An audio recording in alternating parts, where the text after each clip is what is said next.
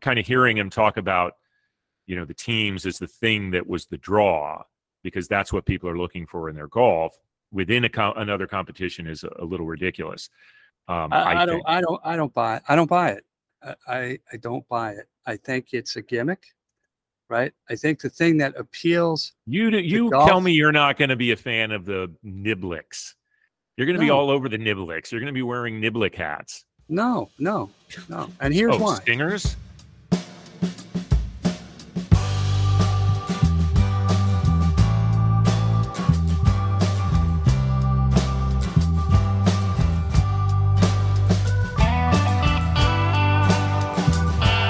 Welcome to Wait, What? Sports Biz Chat with DP and McGhee. This is the podcast where we take a slightly unique look at the business of sport, sometimes irreverent, sometimes cynical, and on occasion even serious. I'm your co-host, David Parro. And I'm Tim McGhee. So, partner, we've made it to 30 episodes. Wow. We've been heard in 23 countries on 5 continents.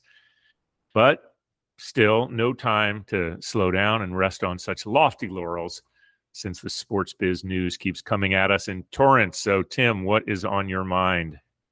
Well, I think this is one of those times we want to take a sometimes serious look at the world of sports. We lost a true legend over the weekend. That term is often overused, but Bill Russell died peacefully at the age of 88. I can by no means say I knew him, but I did meet him and did an event with him, and I just felt like I was in the presence of greatness at that point.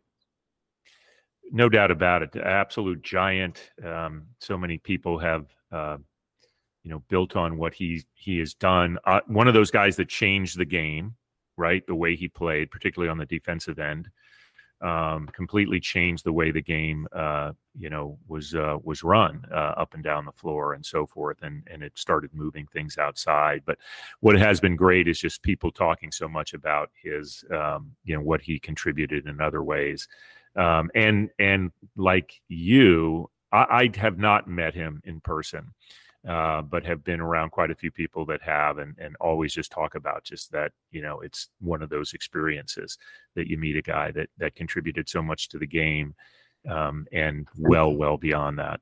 If you're of a certain age, as we are, you probably remember Red on Round Ball, where Red Auerbach would do a halftime feature on some aspect of the game of basketball. And my good friend Paul Peterson, shout out to Paul, sent me the clip from Red on Round Ball with Bill Russell and Bob McAdoo talking about the science, and it was a science when Bill Russell did it, shot blocking. Mm-hmm.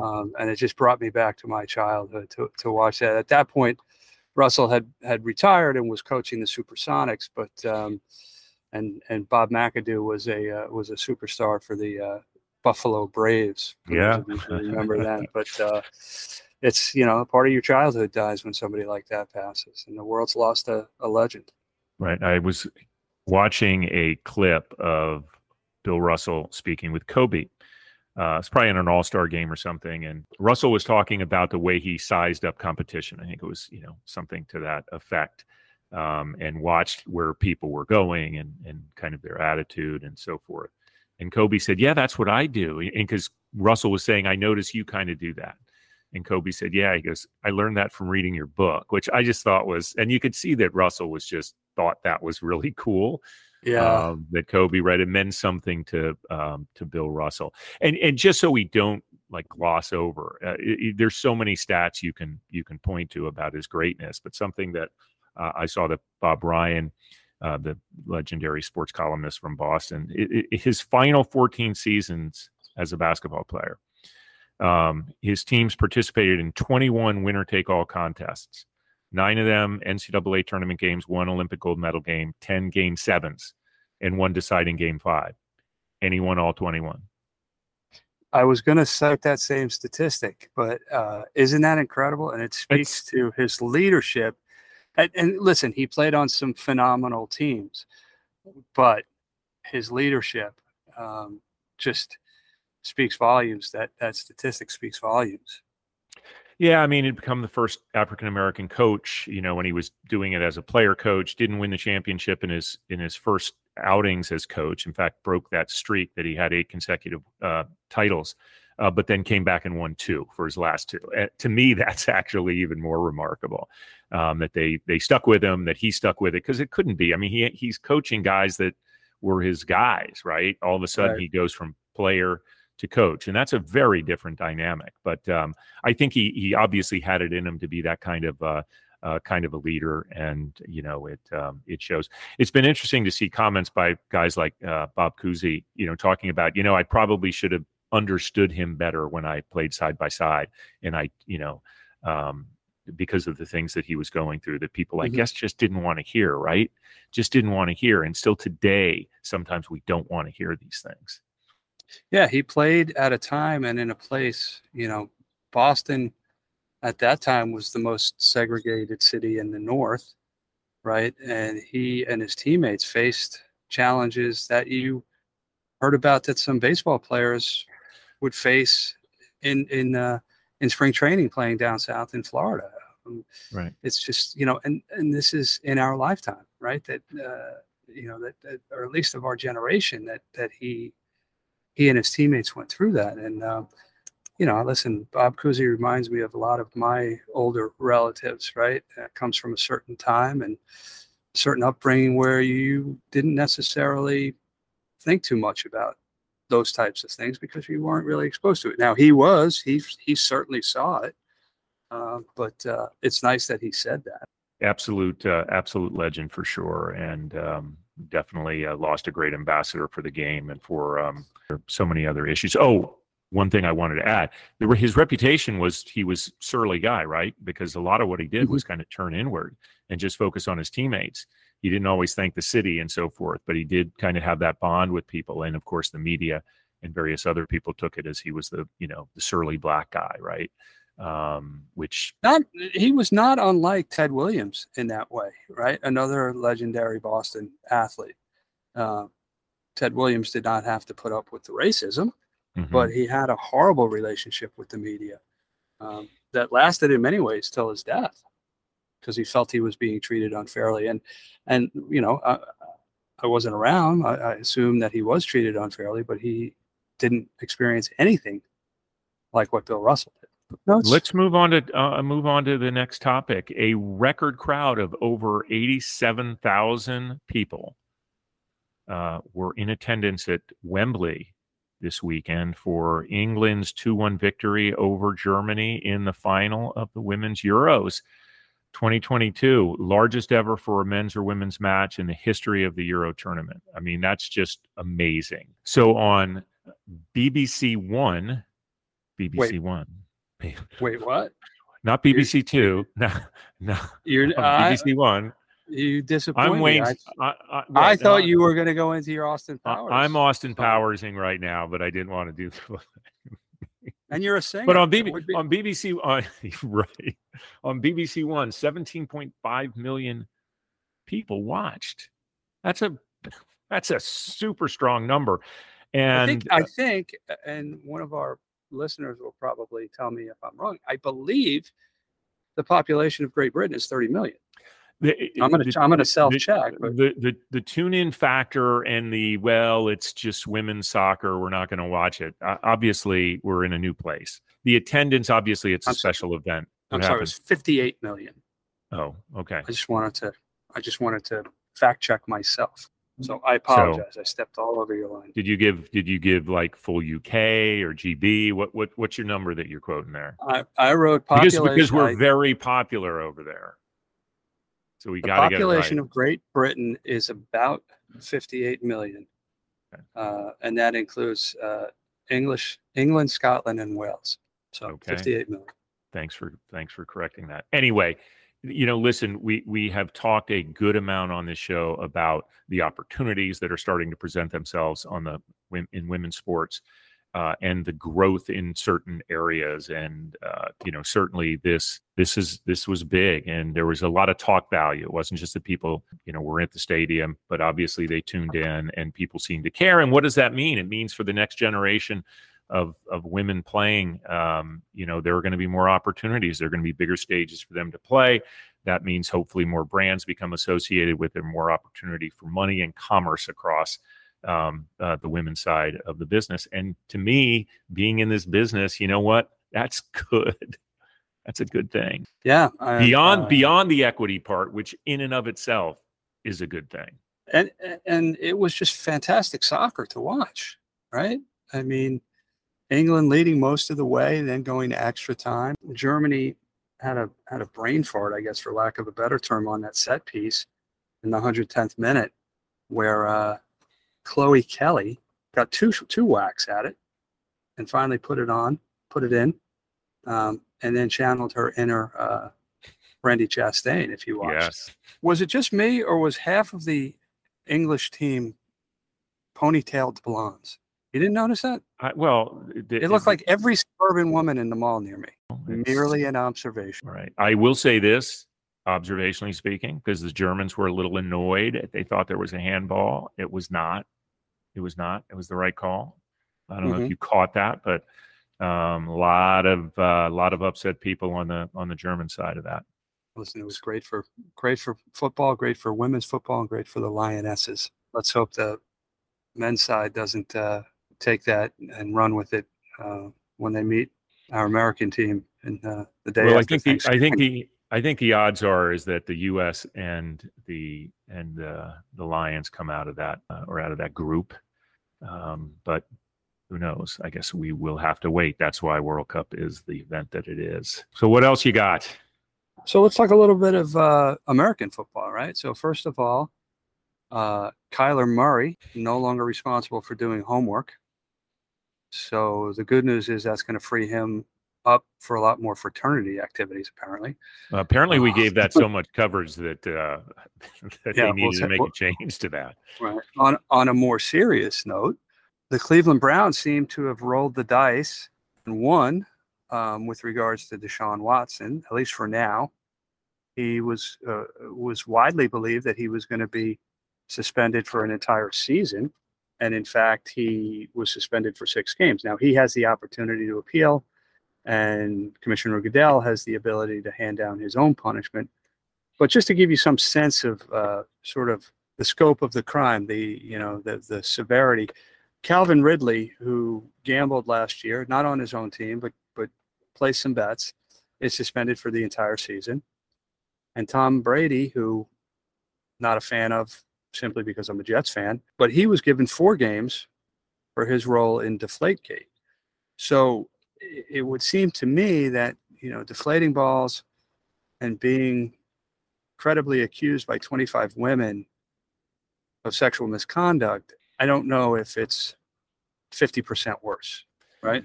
Right. This is an interesting one. The Browns have said, and Deshaun Watson has said, they're not planning on appealing. I think they were pretty ecstatic with the 6-game suspension. But there is a good chance that Goodell decides to increase it because that's what their recommendation was. I mean, this was a unique situation because a lot of times people say, well, it has to move out of the commissioner's office to get a fair judgment on something, and that's what they did in this case. They had this other judge come down with this ruling, and despite the things that were said in the reading of that ruling, it did seem like a light penalty, shall we say. So I do think that most people tend to be a little surprised. Now, the flip side of that is he was cleared, or at least they didn't follow through on charges on the criminal side of this. So these were matters of civil cases that were come up that he did settle. And there was so much that started coming out that definitely showed that this was not normal type of behavior, and that these accusations were indeed coming credibly. They were consistent.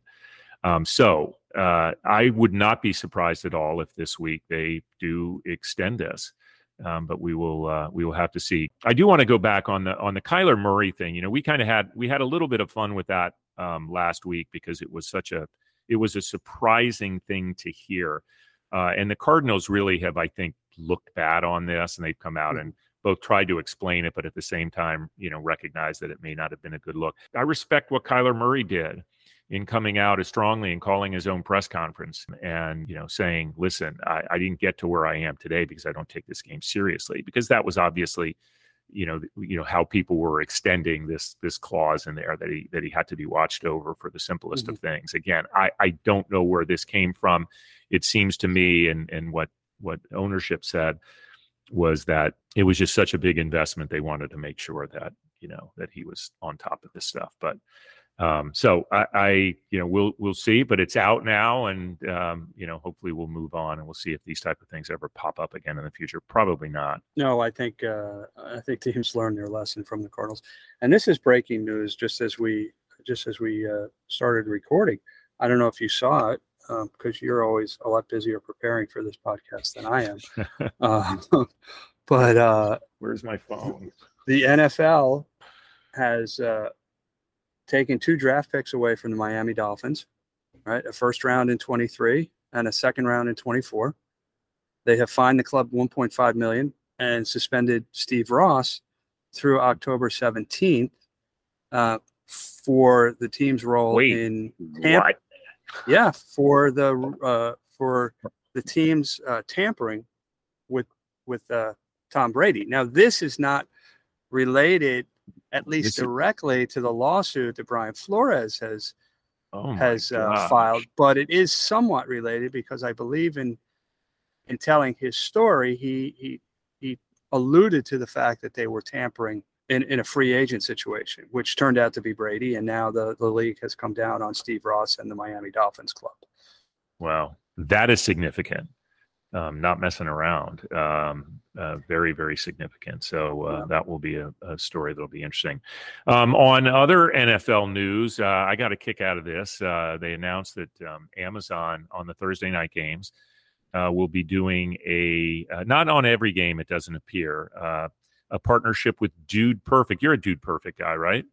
Oh, yeah, sure. Yeah, of course. I mean, for those listeners that don't know, Dude Perfect are basically they were trick shot guys. They just did cool content that people, and they amassed a huge following. So there's going to be a partnership and basically a simulcast or a separate broadcast. They'll take the feed, of course, from the Amazon games, but have a different way to view this. And they'll do it out of their studio in Texas, but they will have one of their dudes at the games on the sideline doing what, I don't know yet. But I mean, listen, as an older guy, my first reaction was a little bit like, oh gosh, they're going in weird directions. But I also remember, like, when CBS was doing their Nickelodeon game, I thought it was fantastic. And this is the type of thing that we're going to need to see.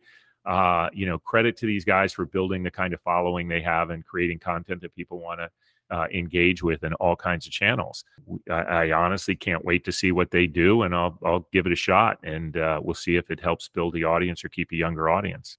I think they'll be hard pressed to be funnier than Peyton and Eli Manning. That's just me.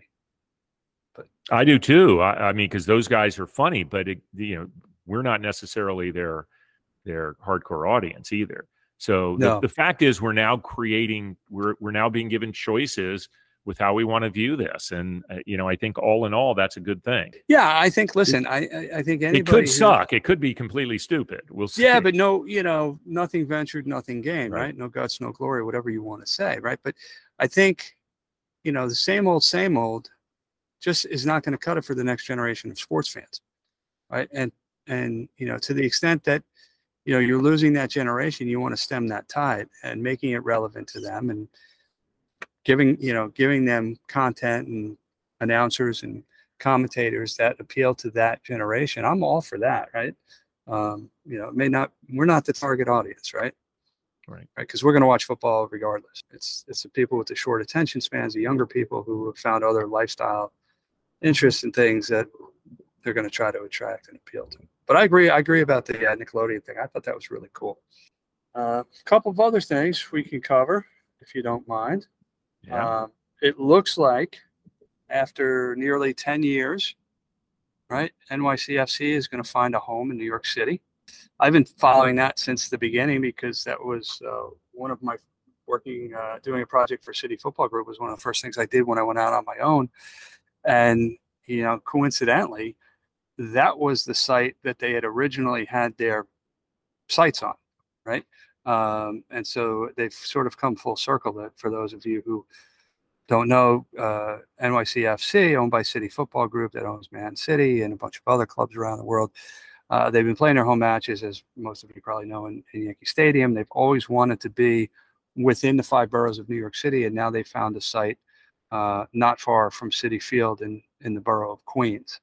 So kudos to City Football Group and the NYCFC guys, because quite honestly, I did not like the viewing experience in Yankee Stadium. Right, the American soccer fan has become sophisticated enough to know what a good viewing experience is like, and 45 years ago, if you went to Yankee Stadium and you got to watch Pele and Giorgio Canaglia and Shep Messing and the rest of the New York Cosmos, you didn't know any better. But now, if you're an MLS fan or an NYCFC supporter, the sightlines are terrible. The pitch layout, the branding, all of those things just left a lot to be desired. And listen, the club knew that. That was not a secret. There had been a site identified for a club called Queensboro FC, which was going to be in the USL Championship division, so kind of a second tier down from MLS, but not directly affiliated. That had great branding and a great concept, and we're building an organization. When I heard this news about NYCFC moving to Queens, what that was going to do. Queens, the beauty of New York City overall, and certainly Queens, it has this unbelievable diverse population as a location, place to live, place to grow up, place to eat. It's amazing that way, and I think that was a big piece of the why that Queensboro FC was even building there, and I think a really good reason, or one of the good reasons, for NYCFC to locate there. I think they have a chance of building their following extremely strong. Yeah, it's not that difficult to draw from Westchester and Southern Connecticut when you're looking at that part of Queens, for those of you who are familiar with the layout of New York City, but it does make it a lot easier to get people from Long Island, which is, Mecca, not necessarily in the quality of soccer, although I'm sure there are great clubs out there, but just the sheer number of players and fans right on Long Island. I think it will be interesting in the New York metro area, where it's kind of split between the Red Bulls and NYCFC. Will this line of demarcation set that geographic basis of the fandom? Soccer is a little unique in that regard, in that you could just love the game and want to participate in it. But there was always a little bit of an odd overlap, even though they're obviously natural rivals, and MLS wants that to be a natural rivalry. So we'll see. Despite never playing in New York, right, playing and training in New Jersey, the New York Red Bulls have always sort of identified themselves as a New York club, and a lot of their fans do come from New York. But I don't, it won't change the derby here in New York. No, correct. And Jersey is a great soccer state as well, and they certainly pull from the whole Newark area. And they, by the way, the Red Bull Arena is a fantastic soccer-specific venue, I think. Yeah, it is. It is in the mold of the traditional European football field, and with the pitch open to the elements, but everybody in the stands covered. Great amenities. Yeah, it's a great experience. It's 12 years old and seems to be holding up pretty well. It's funny when 12 years old was still considered a new venue, and now it's halfway through its expected life and then some. Right. Listen, before we welcome our guest in, I think we have a little time to take up a topic that we talked about quite a bit, and that's the latest on LIV Golf. We hit on the fact that Charles Barkley was supposed to make a decision last week. He said he was going to, and he did. He is a man of his word. He is not going to work for LIV Golf and Greg Norman. He is staying put where he is, but he handled it actually quite well. He went. I don't even know if he ever got an offer. He didn't say he actually got an offer, but I think if he was going to go, I mean, there was an offer there to be had. He took a look and he decided he'll probably play in pro-ams, but he wished everybody well. Handle it like the pro that he is. So in other LIV news, and there's always other LIV news, right? We had talked about this, maybe a month or two ago. The Tiger turned down a huge sum of money. Now that amount is being reported as between $700 and $800 million to play in LIV Golf. That's a lot of money for anybody to turn down, even a billionaire. And then he doubled down after saying no by coming out strongly in opposition to LIV Golf. So good on Tiger for that. But sort of more business-related news, they announced that they're going to start a team competition next year, right? 12 teams, right? 14 tournament league, right? With $150 million in prize money. So to me, that smacks a little of a gimmick. Well, they're having this team bit now. They're trying to get people accustomed to this. And I actually watched some of the interview with Bubba Watson when they interviewed him during the first round of the LIV tournament from New Jersey this past weekend. And he talked about his son loving the team concept and that he already knew all the names of the team. Now, I would bet some money on that, not the kind of money the Tiger got, that was a line. And these, the lines are pretty consistent with what they're saying. But they're getting their message to these guys. They have to say these things talking about growing golf. They all talk about growing golf. The team concept that does have a chance to, I suppose, grow golf, and they're saying that they're going to bring sponsorship, and the owners of those teams will have the ability to market as teams. I don't get how that's going to work. From a traditional sense, since it's all controlled by an entity. Kind of hearing him talk about, the teams as the thing that was the draw, because that's what people are looking for in their golf within another competition is a little ridiculous. I don't buy it. I don't buy it. I don't buy it. I think it's a gimmick, right? I think the thing that appeals. You tell me you're not going to be a fan of the Nibliks. You're going to be all over the Nibliks. You're going to be wearing Niblick hats. No. And here's why. Stingers? No, here's why. What makes competitions like the Walker Cup, the Solheim Cup, the Ryder Cup so appealing is because they're unique, right? You have one competition a year or every other year, right? It's not the norm. I just, people like golf because guys are competing against themselves and against the field, as opposed to, what are they going to do next? Best ball, scramble? I mean, you got to, you got to carry two. They got to use two your drives in 18 holes. I mean, it sounds like an outing at the. That's the knock. That's the knock right now, that it's exhibition golf, and that's what the world golf rankings are going to have to decide as to whether or not they're counting these events at a certain point. Right now, they're 54-hole tournaments. I mean, LIV is based on the number 54, so I don't see that changing. They're running shotgun starts. It's a very different environment than what normal golf tournaments are scored on. So we don't know if the world golf rankings does not accept these results, and they factor obviously into majors. Some of these players are going to have to probably think twice about doing it. It is kind of interesting because you mentioned Ryder Cup, and Henrik Stenson, who lost his Ryder Cup captaincy for the Euros, came out. He hasn't been playing well. He hasn't won anything in a while. He won. he dominated LIV Golf from Bedminster. So maybe the competition is what the critics have argued it is. PGA did have a big announcement, though. PGA Tour, that is. And they have significantly upped their money. And listen, this is a response to LIV. They have to make some of these moves. But they announced that the schedule is going to be 47 tournaments, $430 million in prize money, and then another $145 million in bonuses available to players. So that's a significant increase. They still know they can't touch what LIV is throwing out, at least right now. But this is a huge jump up. Schedule's tough. I think some players are still kind of having a hard time with the schedule, and that's one of the complaints they'll do. So we'll see if further changes come. But the PGA Tour is not sitting by idly. They obviously have to try to defend, because this idea that this is a tour that people can play on both, when LIV is announcing fuller schedules and this kind of constant onslaught media attack, I obviously the PGA Tour can't sit by. But it's tough to compete when money is not a thing and profitability is not a thing. But even Saudi investment fund or the sovereign investment fund, whatever it's called, right? Saudi money is going to have to make decisions because they have investors who expect a return on their investment. And at some point, they're going to have to determine whether or not it makes sense from a business perspective. And we've said it before. I just look forward to the day where we don't have to talk about LIV Golf, right? Where we can talk about important things like pickleball.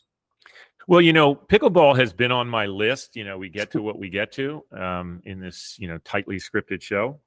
But pickleball is going to have to be discussed, by the way. The ownership interests are just too significant at this point. I guess we're talking about it now. Yeah, and they should be thankful we are. You tell Drew Brees that. I mean, he's one of the new investors. That guy, he'll go to an opening of an envelope right now if they pay him. He's all over everything. Wow. I've never heard anyone knock Drew Brees at anything. Nice guy, right? But come on. He's good quarterback. He's living his bet life. All right. Well, I think that's about all we can cover now as we wait to welcome in a guest that we're really looking forward to. And we will be back with you soon. It's time for our guest. We're back. And as the saying goes, you should never ask the person who signs your paycheck too many questions. So I'm really happy that I get direct deposit because our next guest is Tom Mizzone, founder and CEO of Suite, an NFT platform and marketplace that allows brands and consumers to collect, sell, buy, trade NFTs and other digital collectibles. In the interest of full disclosure, I work for Tom and for Suite. So Tom, welcome and thanks for joining us. Tim and David, thank you. I'm a fan of the podcast and it's great to be here. It's exciting. Thank you. So we were talking to people who listen to the podcast and friends of ours who know we do the podcast. And I think David and I both heard the same thing when we said that we were going to have you coming on to talk about NFTs. There was a lot of excitement because, primarily because most of the people I hang out with don't understand what NFTs are. David has smarter friends than I do. But let's start with the basics. What is an NFT? Yeah, it's a really good question. In fact, I was 2 weeks ago down in DC with the NHL and a lot of the team owners and presidents, and this question was asked. Right, everyone wants to know what's the basic premise here, and I like to remind people. So I started my first tech company in the mid '90s. And if you can believe it, just a few years before that, people were asking what a website was, right? Like, how do you describe a website? And I know that sounds crazy, but I'm sharing that to give hope to everybody that doesn't understand what an NFT is, because I think we all know what websites are. But back then they were called digital brochures because you couldn't even explain it. It's like, that brochure, that paper brochure? Well, there's a digital version that you can go visit right now. But, I think there's a lot of misunderstanding with NFTs. People like to think of NFT or non-fungible token as the collectible, but it's not really the collectible. It's not the media, right? It's not the actual thing that you're excited to hold and spin around, right, in your wallet. The NFT is really a signature. It's like a receipt. So imagine if I went into Dick's Sporting Goods and bought a pair of sneakers, right? The sneakers aren't the NFT. It's the receipt that I got. And what does that receipt do? It proves that I actually bought them. It proves that I own them, right? And so NFT technology is pretty phenomenal. It's just leveraging blockchain to create a digital receipt or a digital signature that proves that you actually own digital media, right? So when you see a collectible, whether it's a piece of art, whether it's a Cleveland Cavs jacket, digital jacket, that's technically not the NFT. That's the media that the NFT points to, right? So think of non-fungible tokens or the technology as a really cool digital signature and way to validate ownership of media. And what does that do? It opens up all kinds of really cool applications. So the idea that sports cards can go to digital and you can truly say, hey, I really own this one and it's really one of a kind, thanks to this non-fungible token, right, signature that's tied to that media. So hopefully you're not more confused. No. That's all very helpful. And it's exciting for us to talk about, on the show, we've had a lot of executives from properties and brand people. and media people and so forth. And, we've had last week we took on a very important technology, streaming technology, that's helping define where we go as an industry. And we certainly feel that the NFT space is one as well. So it's exciting to be able to have this perspective that brings the technology into this as well, and things that are shaping the future of the sports business. On that note, as when you look at a sports property, league, team, whatever, why is it important for that property to make sure they have a strategy as they go into the NFT business? If they decide they want to be in the NFT business, which it seems like people do, why do they need to think it through and have a strategy before they start minting tokens? Yeah, no, it's a really good question. And it's a question that comes up daily, right? As we activate teams and brands and now leagues, right? And so, the answer I would give is that you need a strategy, because the technology can drive a lot of different brand initiatives, right? Years ago, 24 months ago, NFT technology was really looked at as a means of transforming digital art, right? So we all know about the Beeple drop, right? That sold for $69 million, whatever it was. The technology is now in a place where if you're a team or a league, right, you can use NFT technology to drive consumer engagement, to foster deeper relationships with your fans, to put more butts in seats and drive ticket sales, right? And so that doesn't just happen in a blink. That requires really mapping out a cohesive journey for the consumer. And one of the things we do well at Suite is anytime any brand calls us, we don't just jump into, okay, let's get you live. The first thing we do is, what are you trying to achieve, right? And the question I always like to ask is, 12 months out, okay, we launch you guys 12 months out. You look back at the previous 12 months, what would define unmistakable success in your minds? Well, we want to know who our fans are more, or we want to engage our fans, or we want to sell more tickets, right? Or maybe it's all of the above, or we want to drive more revenue. And so really, really important, that takes time, right? And you can't believe how many multi-billion-dollar companies will call Suite. They're like, oh, we got to get live like next Friday, right? What can we do? And we're like, we can get you live, but we promise you that's not the best strategy, right? You have to take your consumers on a journey and really start to leverage the technology to check off very important brand initiatives, and that takes planning. I do want to say and interject here, and we do this on the show from time to time, when someone asks, when someone says, a guest says, that was a great question. I do need to credit Tim on that, as he shaped, because he knows this industry obviously a little better. I will say I massaged it a little and gave it a lot of texture, so I think I improved upon it. So you made it a better question. Yeah. Teamwork makes the dream work. So Tom, you mentioned earlier being down with the NHL at the club meetings, and you alluded to working with leagues. But last month, Suite made really big news, right? With the NHL announcement. What can you share with our audience about Suite's partnership with the NHL? Yeah. So first thing I'll share was 15 months in the making, right? And from what I've heard, there were about 70 applicants that really tried to get this deal. So very proud of the team at Suite and all the work that went into getting the deal. I'll say I remember the very first call we had with the NHL, and I was blown away and impressed by their initial vision. And they've stayed very anchored to that vision since day one, which is over and over and over hammering home this concept of fan first, right? Wanting to be different, wanting to put the fan experience as the most important aspect, right? It wasn't about revenue. It wasn't about data. It was like, how do we make a very fun, compelling consumer experience where they can experience the league that they love at a whole new level? And to their credit, right, they understood some of the big hurdles that we had to knock over to make that happen. So for example, you see other leagues and programs that are really watered down in the types of IP that can be turned into NFTs, right? Because you don't have all the rights. So in this particular deal, we were able to do a deal with the NHL, the Alumni Association, right? And the Players Association.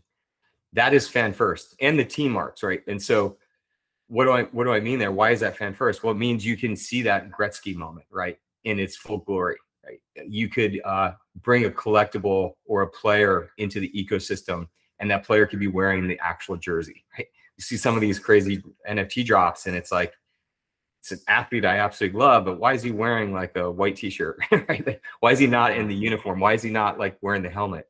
And so it started with making sure all the anchor tenant parties were involved, right? And so to bring all that together into a common deal, phenomenal for the fans. So we have historic video moments, highlights, right? Think of NBA Top Shot, NFL All Day.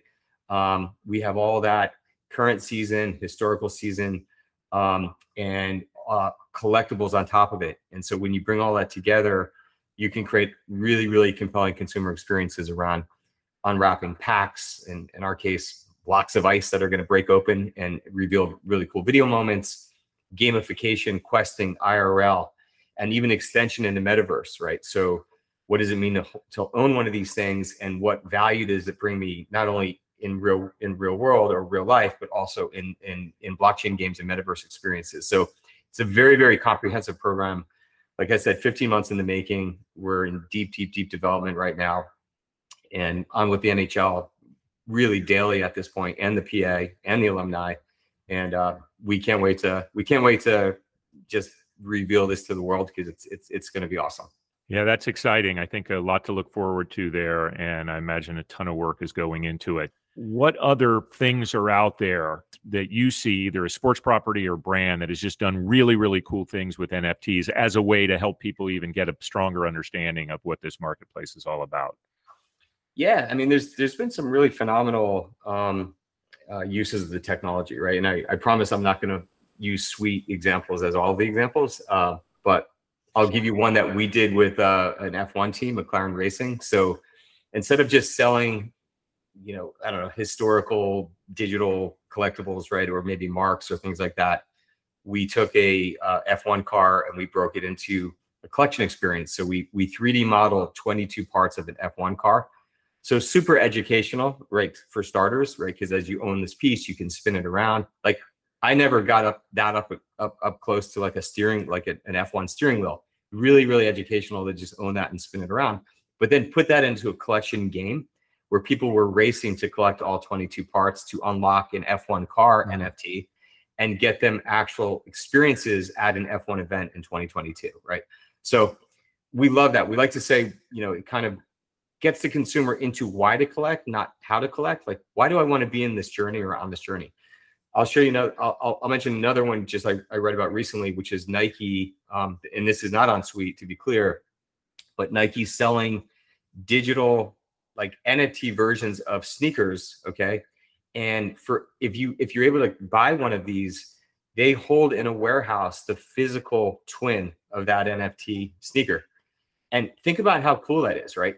I could now go sell in a secondary market sneakers that I've never actually taken possession of, right, in the form of a digital format.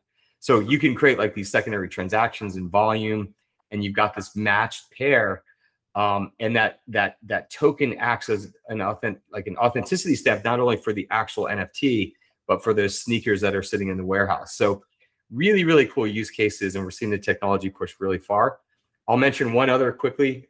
We did a program with Burger King where we put QR codes on 6 million meal boxes, and we delivered NFTs as the toy in the box, right? Think about that. Sometimes NFTs take some heat on, it's not green, is it bad for the environment? Think about putting 6 million plastic toys in meal boxes, right? Many of which aren't bought, many of which like end up like, if you're like my kids, like in a junk drawer somewhere, right? So we were able to efficiently sort of just in time deliver a collectible, right, to users that bought the meal box. And then we took it a step further. We put them into gamified completion sets where if you wanted to get into the experience, you could try to find the 3 pieces that would unlock a 4th piece. And that 4th piece had really cool utility, like Whoppers for a year or another really cool 3D model, right? That is pushing the technology. And without blockchain and NFT technology, that'd be really hard to do and authenticate. We hear the term metaverse a lot, right? It's sort of this year's version of NFT. So when people say metaverse, let me rephrase that question. What should people think of when they hear the term metaverse? What does it actually mean? And what does it mean for the for the consumer journey, for the fan journey? Yeah, it's a good question, and I got to just say this because it's kind of funny, but like a few years ago, the buzzword was machine learning, right? Like machine learning in VR, right? In AI. Right? My jaw hits the floor when I see all these LinkedIn profiles. You cannot find a LinkedIn profile where someone's not talking about web, like they don't do Web3 or metaverse. It's like it's pretty amazing, right? To me, like metaverse is a really broad term, and it's got, it can mean a lot of different things to different people, but I'll try to characterize it how I think about it. I think about a metaverse as a digital world, okay, that you can enter into in a 3D environment, but also have ownership and rights to content, right? And the way I like to explain it is my kids play Fortnite, too much Fortnite. And my one son in particular, like I'd be embarrassed to tell you how much money we've probably spent on skins over the years. But if he were to go delete his account, delete his Epic Games account, right? It's all gone. It's all gone. So what I love about this metaverse concept, not only can you run immersive virtual experiences, concerts, events, games, right, where you show up as an avatar, but you could bring this concept of ownership into it. So when I show up in my Rangers jersey in the metaverse experience, right, you could click on that Rangers jersey and using NFT technology, see that, wow, that's actually been issued by the New York Rangers. And Tom Mizzone owns token number 45 of that jersey. And so you can kind of trick out what you own. You can buy parcels of land in the metaverse, right? And so think of it as a 3D environment, and there's different competing environments, right? And hopefully someday a standard is written where like you can sort of jump from environment to environment in a standards-based way. But there's different environments, but think of it as a place where you can go as a digital avatar, experience concerts, events, bump into people, interact, dance, and also like have this concept of rights and ownership within those worlds. So look into the future, 5-10 years. How do you expect, or how do you hope to see NFT in the sports world evolving? Yeah, I'm going to go back to like circa 1996, right? So, when these crude websites were up and we all thought we were like hot stuff, right? Surfing the web. We couldn't even envision, like, we thought we had arrived and we were all on like the 5-yard line, right? And so that's where I believe we are right now. We're in the digital brochure age of NFTs, and the technology is going to continue to evolve. And I think there's implications that maybe we haven't even conceived yet.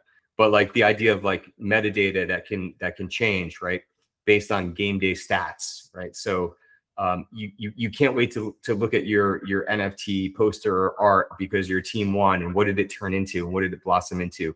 So evolving metadata, I think you're going to see more investment in metaverse experiences, the ability to go to an event in the metaverse and maybe even have that event tied into real-time data, right? So you're actually watching the game, you're seeing the puck move, right, as it's really moving on the ice, or you're seeing the ball getting thrown down the field. But maybe you've got some unique angles or places that you can view and a unique aspect to that experience. So I think you're going to see a big lean into NFT technology to drive initiatives of these teams, and then a big investment in metaverse experiences to engage your consumers in ways that we probably didn't even think were possible, even 12 months ago. Exciting time for Very sure. cool. And I'm just really glad to be playing a part in it. So before we let you go, Tom, we have one question that we like to ask all our guests. I think coming from somebody like you who's had so much success and as an entrepreneur will be particularly helpful. But what's one piece of advice you have for somebody young looking to break into business, whether it's the sports industry, the tech business, or whatever? Yeah, I'll say number one, I'm going to give a couple, but number one, don't be afraid to fail, right? Because it's hard, right? When you say I'm going to leave this very comfortable role and I'm going to try to become an entrepreneur, or I'm going to try to pioneer something new, all you have to do is look back in history, and I don't care if you're looking at presidents or Thomas Edison or anybody that pioneered new ground, right? There was a lot of failures first before they had success. So the ability to say, you know what, I'm going to take a risk, and I know it's going to be hard, and I'm going to pick myself back up and keep going. That would be number one. Right behind that is always keep your ear to the ground, right? Because my experience from my very first company all the way to Suite is that you don't always thread the needle on the initial idea, okay? Sometimes you're dancing around it, and it's the stubborn people that say the first idea is the idea that has to work, or people that end up like not getting it done, right? So be nimble and take the core components, and don't be afraid to, I call it a micro pivot, right? Where don't be afraid to turn a couple degrees to ensure that you're keeping this thing on the track, and you're going after the biggest opportunity. And I can give you all the companies that I've been involved with, even an exotic car company that I started in Chester, New Jersey. It was a car club where we set up a lounge, and people could come, and like we would flatbed an Aston Martin or Ferrari to their house. That was the first idea. And then we realized, a better idea was to do driving tours. And then we realized, what? The best idea was to move the whole thing to Vegas and build a racetrack on a 90-acre parcel. And that's ultimately the model that took off, right? And it's still running. It's called Speed Vegas. So I would say, don't be afraid to fail, number one. And number two, always be willing to kind of bob and weave, right, based on opportunity, what you're seeing in the marketplace. Great advice. Terrific. Tom, can't thank you enough for joining us. I know how busy your schedule is. I see your Google Calendar. So so thank you. Great. Guys, Thanks, really Tom. appreciate it. Yep. Thank you so much. Honored to be on.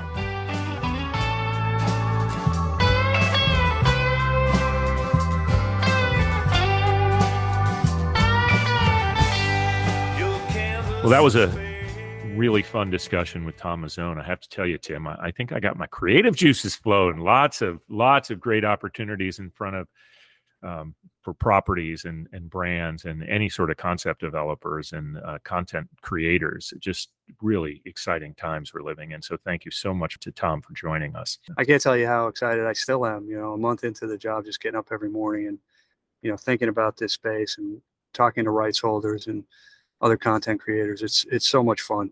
That's great. I can see why you're excited about it. Well, this is the time of the show where we take a quick look ahead to see what we may have our eye on. Tim, what do you got this week?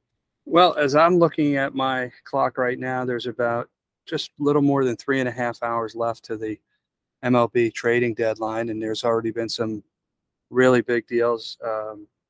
Shortly before we came on air, the Padres announced that they got Juan Soto from the Nationals, one of the biggest trades in Major League Baseball history, and the Padres in an arms race with the Los Angeles Dodgers.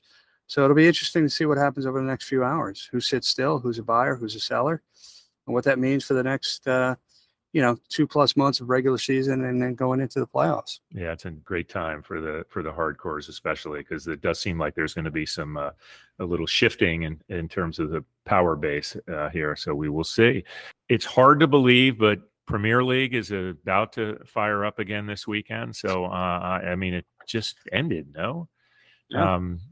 So I'm looking forward as a Liverpool FC fan to the opening match as they will visit London and Craven Cottage to take on Fulham to get this year's campaign off. It's going to be another great season. I have every anticipation. A couple other quick shout outs too. I want to do a thank you to Fordham University's radio station. We've mentioned them on this show several times, WFUV, because they actually ran the song that we use on this show as our theme song. It's a song called In Your Dreams. And they ran it on their New York Slice program yesterday, Monday. So that was really neat, I have to say. It was fun to sit there and listen to the DJ Elisa Ali, who's fantastic. If you don't listen to this station, you should on occasion. It's WFUV. You can find them at WFUV.org. I also want to do a quick shout out to Brett Frood, who is taking on the role of commissioner of the National Lacrosse League from his role as president of Stuart Haas Racing. He was a star collegiate player at Brown, and he has super passion for lacrosse. So we said this was a job that he couldn't pass up, and it was a position that's been vacant since Jessica Berman left to take the role as commissioner of the NWSL. Brett's a good guy. I've had the opportunity to do a deal with him in the past for Tony Stewart, and was great to deal with. So we wish him well. on his new venture. So that wraps another show again. And thanks to Tom Mizzone. Of course, thanks to you, Tim, for the partner in this, our 30th episode. Hard to believe sometimes. And obviously a big thanks to our listeners. We really do appreciate, as we say often, but we really do. We appreciate the fact that you listen and you ask us questions and you give us ideas on guests. We really do appreciate it all and take it to heart. So keep engaging with us in any way that you see fit. We'll keep bringing you a show. We look forward to talking to you again next week. Until then, I'm DP. He's McGhee. We'll talk soon.